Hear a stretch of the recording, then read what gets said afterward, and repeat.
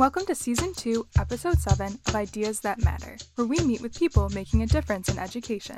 Dr. Henry Hobie Wedler and Professor Dean Tantillo join Julia as they discuss accessibility in chemistry. Hi, this is Julia Winter with Professor Dean Tantillo and Dr. Hobie Wedler, PhD from UC Davis. I'd like Dean to introduce Hobie and Hobie to introduce Dean. All right, happy to do that. Hobie is an alumnus of UC Davis, got both his undergrad degree and his PhD from Davis, and he was a graduate student in my research group. After graduating, thought he was going to go teach chemistry, but instead he started his own company called SensePoint, which is a consulting company focused on sustainability and particular importance accessibility. In short, Hobie is an inspiration, and you will soon see why. Well, thank you, Dean. And Professor Dean Tantillo was my graduate advisor and is a lifelong mentor of mine, someone who I'm very grateful to have in my life. Dean got his undergraduate degree from Harvard in organic chemistry, and then went and studied under Professor Ken Houck at UCLA for his graduate work, and before going to Cornell to do a postdoctoral fellowship under Roald Hoffman, all before he came to UC Davis, and has really made a great mark on the UC Davis chemistry department, studying applied computational organic chemistry. I was extremely fortunate to work under Dean's guidance and advisory, really learning about the ins and outs of computational chemistry and figuring out how a totally blind student like myself could study computational chemistry accessibly. And Dean was really a champion of making all that come to fruition. Wow. And just for the record, I don't make my graduate students memorize my CV. Oh, that's pretty good, because I just put Hobie on the spot and he had it down. That's quite a pedigree, actually. That's impressive. For whatever that's worth. Yeah. And I will say it's interesting because I did graduate work in theoretical chemistry also. So all three of us did work in this area. So I read somewhere, and this one's sort of interesting. I read somewhere, Hobie, that you had to hedge your bets a little bit. You weren't just, and just is it with quotes, just a chemistry major at UC Davis. You had another major too, didn't you? You know, I have the heart of a teacher, and I still do as an entrepreneur. You know, my whole goal is to help people learn about things maybe they didn't know they were excited about and get excited about them. And early on in my undergraduate career, I was a nerd and knew that I wanted to teach something, ideally at the college or university level. And I didn't know Dean at the time, so I didn't know that computational chemistry was possible. And I was worried about working in the experimental lab, having to have an assistant look over my shoulder, 14, 16 hours a day while doing research. I really wanted to do things as independently as possible. So I actually got a degree in United States history, really United States conspiracy theory history, focusing on post-World War II. And that's been a very interesting topic over the past few months. But it's just another total love of mine. Chemistry is definitely my thing, but yeah, that's what we did. Oh, okay.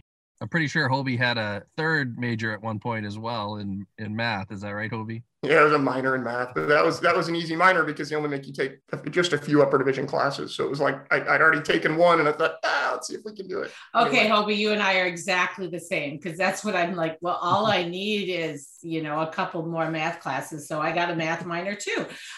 One of the things about Dean's work that I found so intriguing is the notion of symmetry and how important symmetry is to organic chemistry. But really where that came into play for me is in modern algebra, which is my focus in math. We talk about group theory and ring theory and field theory, and really connecting symmetry back to chemistry through algebra was really exciting for me. That's one of the ways that I realized that I had such a love for organic chemistry, and in particular Dean's work, is just understanding that, wow, thinking in terms of symmetry is really a lot like thinking about things spatially, like I do in a lot of other places in my life. So it really brought it all together. I just read an article. There was a quote from you, Hobie, that says, "We all have vision. Some of us just lack eyesight." I love that. Here you're talking about visualizing, right? Visualizing symmetry and visualizing chemistry. People say, isn't that ironic? What we've discovered in our work is it isn't ironic. Everyone has vision, and you just have different ways of accessing it. So with that, Dean, how did you, quote unquote, discover Hobie? How did you meet? It was fairly indirect. Hobie was talking to another colleague in my department named Jared Shaw about the potential for doing some research, and that Hobie can relate us better. But as I understand it, Jared said, you should talk to Dean. I think we can build some robot that will take pieces, ball and stick pieces, and assemble them into a three-dimensional structure. And then Hobie came to talk to me, and I said, well, let's just buy a 3D printer. That's exactly what happened. That is, in a nutshell, that's exactly the story. Yeah, so then Hobie joined my research group as an undergrad, and we were focused both on fundamental chemistry problems, but also on ways to make computational chemistry accessible to people who can't see. And related to what we were saying before about visualizing, I had Hobie in my graduate physical organic chemistry class, and we talk about symmetry a lot. And you can kind of break the class into people who have good 3D spatial reasoning and people who don't. And Hobie is in the side of the class where students have good 3D spatial reasoning. So for Hobie, as far as I could tell, it was just an input problem. If you could get the molecular structure into Hobie's head, he could spin it around, find the symmetry elements, assign the point group, which is something that a lot of sighted people have trouble with. Me included. Yeah. So I think a lot of what we've done has focused on just fixing the input problem, input and output of things, so that to allow Hobie to take advantage of his chemical intuition and his 3D spatial reasoning and things of that nature. Have you learned from this experience with Hobie that can be applied to sighted people also? Are there things that have changed your practice because of your experience? Yeah, so a lot of my colleagues have had Hobie in class, and I think it's made us all better teachers in a lot of simple ways. For example, you're more explicit in describing things. Instead of saying, that oxygen over there, you can explicitly describe that oxygen on carbon 3, which is part of an aldehyde or something like that. And that causes you to be clearer and to slow down, and all the students benefit from that. There's also something that I call the Hobie rule. He's heard me say this many times, but Hobie always came to me and gave me the impression that anything we develop for him ought to be useful to sighted people as well. So the tools that we worked on are tools that would benefit people whether you could see or not. And that, I think, is a wonderful attitude to have. And I wish more sighted people had that attitude in the other direction. Right. Well, what's funny about that, Dean, just to expand upon that a little bit, it's awfully generous of you to call that Hobie's rule, but just that way of thinking, I really feel applies to the world around us. And I use it in my work today. And the most blatant example of it is the wheelchair ramp. Mm-hmm. The wheelchair ramp went in the 1980s. They started to really become popular in California after the work of Ed Roberts in the 1960s and 70s. And then were passed into federal law when the Americans with Disabilities Act was signed in 1990. There's a statistic I read somewhere that I think 98.5% of the people who use wheelchair ramps are not in a wheelchair, have nothing to do with wheelchairs, don't know about wheelchairs. If you're wheeling a cart of groceries up to the sidewalk, I don't know how parents pushed strollers before there were wheelchair ramps. That's a little scary. Anyway, one thing that seemingly was there to help one very small segment of the population helps everybody. And I think if we take on that mindset, all of our work, whether it be in education or research or whatever the case may be, I think we're really opening our minds to so much possibility. One of those things we've learned in our work is visually impaired doesn't mean you're impaired, is that everybody has access to different tools. Hobie can flip things around in 3 dimensions in his brain. I cannot.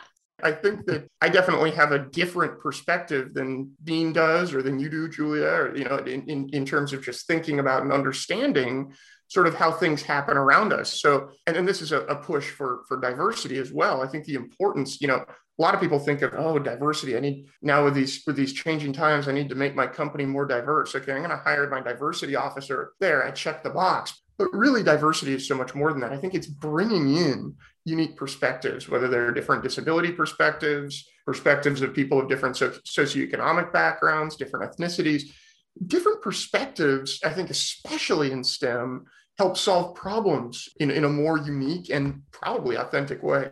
There are ways to look at the world differently. and not think of it as a disability, as in other words, think of it as a different ability. As we've had these multiple conversations with you, I've been so inspired. So if that's a power of yours, it's mutual. It's pretty inspirational to work with you, Hobie. It's mutual. I just want to say that I think of Hobie as a superhero.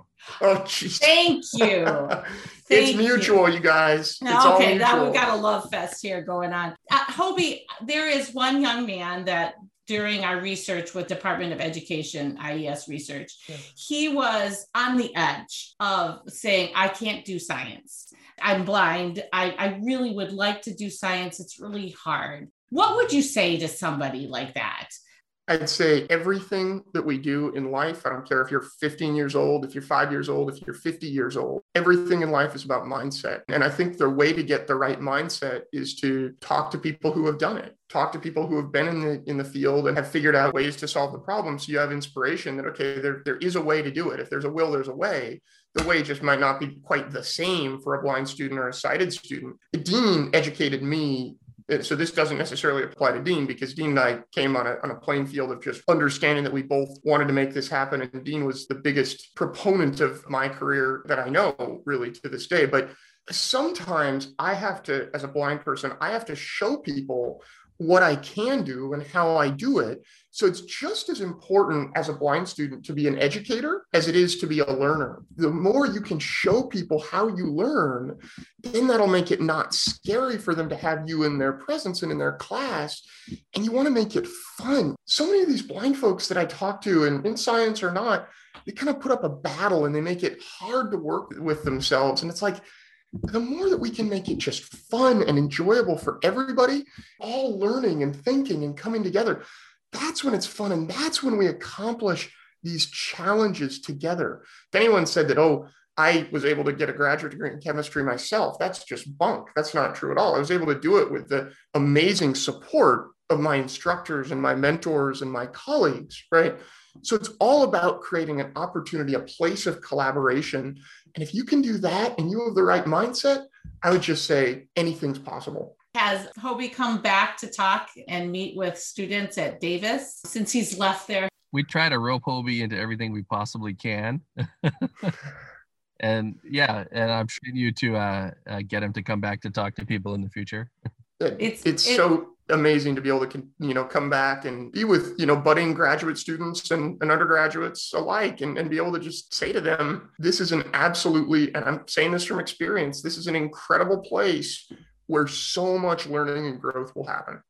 All of us know that organic chemistry is not easy for anyone. Being an inspiration to everyone, like, this is tough, you can get through it. These are my tricks. I think I can see that being an inspiration to students who are struggling. And I had somebody say, well, why would a blind student want to have chemistry? And I said, well, if they want to be a dietitian, they need to get through chemistry. Why shouldn't they aspire to be a dietitian? Yeah, I would say, why wouldn't a blind person want to take chemistry? Exactly. Why wouldn't? Exactly.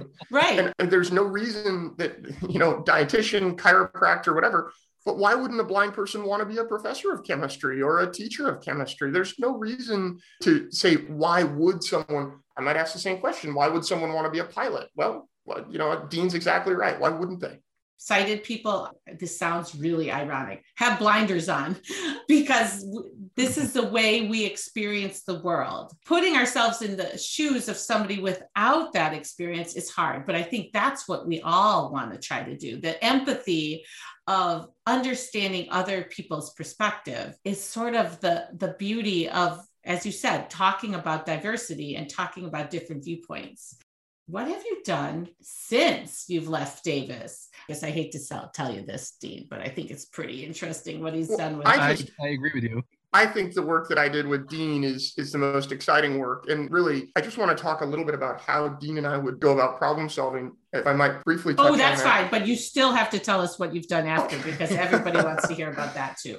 The thing that made working with Dean so much fun and so interesting is that he was always willing to come to the table and just solve the problem. Okay, Dean, this is what I'm dealing with. And how do you think we should solve it? And we'd literally brainstorm. And for each project that we would work on, Dean would come with an idea or I would come with an idea. And then the question would be, first of all, okay, yes, this is great, but how are we going to make it accessible? How are we going to make it as doable with as little sighted assistance as possible? And that was the exciting part of planning for each project. It was like we'd have these epiphanies along the way there, whether it be with 3D printing or some scripts that we wrote in-house. But then it was like a double epiphany because we'd get the accessibility stuff, I don't want to say out of the way, but we'd solve for that. Mm-hmm. And then it was time to really sit down and do the hardcore chemistry and get into the actual nitty gritty of solving the problem. So I'd say about 40%, 35 to 40% of the work that we did is, was about accessibility. 60 to 65% was actual, hardcore, chemistry problem solving. And one of the things that I regret actually is that we published a lot of the results of our accessibility findings in journals that are behind paywalls. And if I were to ever do this again or have an opportunity to publish more articles in the accessibility space, I would say we want to make them as available, aka accessible, to as many people as possible. Now, if anyone listening to this podcast is interested in talking about and publishing eventually some results from your work that have anything to do with inclusivity or accessibility, I would say publish them in an open access journal, if at all possible. That's just a bit of how Dean and I, approached problem solving. That was such a refreshing and wonderful way to think about things. And it was great to work with someone so dedicated and motivated in that place. The business side of my career actually started with Dean when we co-founded Accessible Science, which is a nonprofit designed to make chemistry more accessible to blind kids and really show them that they can do whatever they want, no matter how visual the subject seems. Those assets are currently being wrapped up into another nonprofit, which we're going to advise. We're very excited about that. That's how I got into this world of helping people. And I really picked up this bug for entrepreneurship and started working with the Francis Ford Coppola on some truly blindfolded wine experiences. And over the past year, it's actually been over the pandemic that I've really refined what we do. We're putting together a brand of products and services. We're actually calling Hobies that, that's really a line of food and beverage flavor strategy in terms of how to think about problems in a clear, diverse, and inclusive way, even outside the food and drink industry. And products. So our first product is a couple of seasoning blends that are going to be packaged with accessible packaging with Braille on the packaging. That should be coming out in the next month, 30 to 45 days here. And then a couple of products in the work in the wine and spirits industry as well that we're excited about bringing out a brand called Blind Truth vodka and gin here. Ideally, before the end of the year, we're looking for funding for that at the moment and partnership there.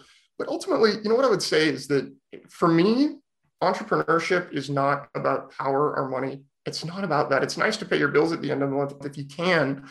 Just like working in Dean's group and just like being blind in a sighted world, it's about problem solving, identifying a real problem, coming up with a solution to that problem, and really having a totally positive, can-do, abundance mindset while you do it. I always say that, I learned my desire and my ability to solve problems from graduate school and from the work that I did with Dean. Dean and I got to do together, and that's totally dovetailed into some really exciting entrepreneurial work. Julia, the other thing is we do a lot in terms of accessibility and thinking about how to make science more accessible to blind folks. That's where you and I came together, started talking, I think, in 2017, so very early on, and I had the wonderful fortune to work with you over the past, couple of years and do some actual consult and really exciting work together on a couple of grants in the past 6 to 8 months. It's been really fun. Our team has been inspired by our conversations with you. We hope when this pandemic's over to have a day-long deep dive on usability in our office. Dean, maybe you can come to Michigan too. Who knows?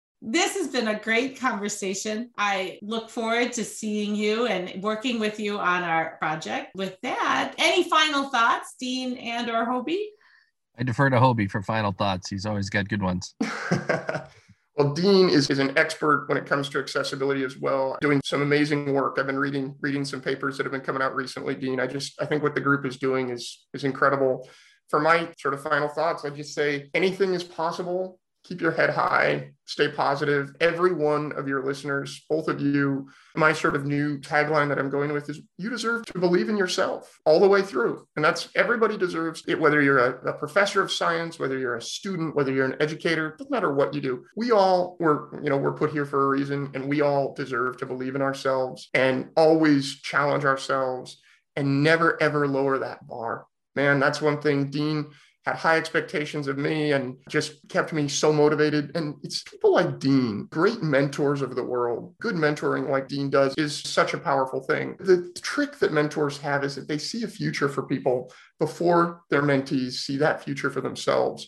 So Dean saw this possibility of me studying chemistry and being hopefully successful at it long before I saw that for myself, and guided me through it and really guided me to it. I always say thank your mentors whenever you think of them. And Dean, I thank you very much as we're on this call today. And Julia, thanks for having us on. That's amazing. Well, Dean, that's quite a tribute. And it's been such a pleasure. Hobie is always too kind. It's been such a pleasure to talk to both of you, and never, ever lower the bar. Thank you for listening to Ideas That Matter. Alchemy is launching a Kickstarter to support the production and further development of the CASSI project. To become a backer, visit www.alchem.ie/CASSI, KASI, for more information. Be a part of our growing community and join the discussion by following us at Learn Alchemy on Instagram and Twitter. This podcast was created and published by Alchemy, edited by Liz Gross, produced by Tiffany Jones, and narrated by Jonna Manchester.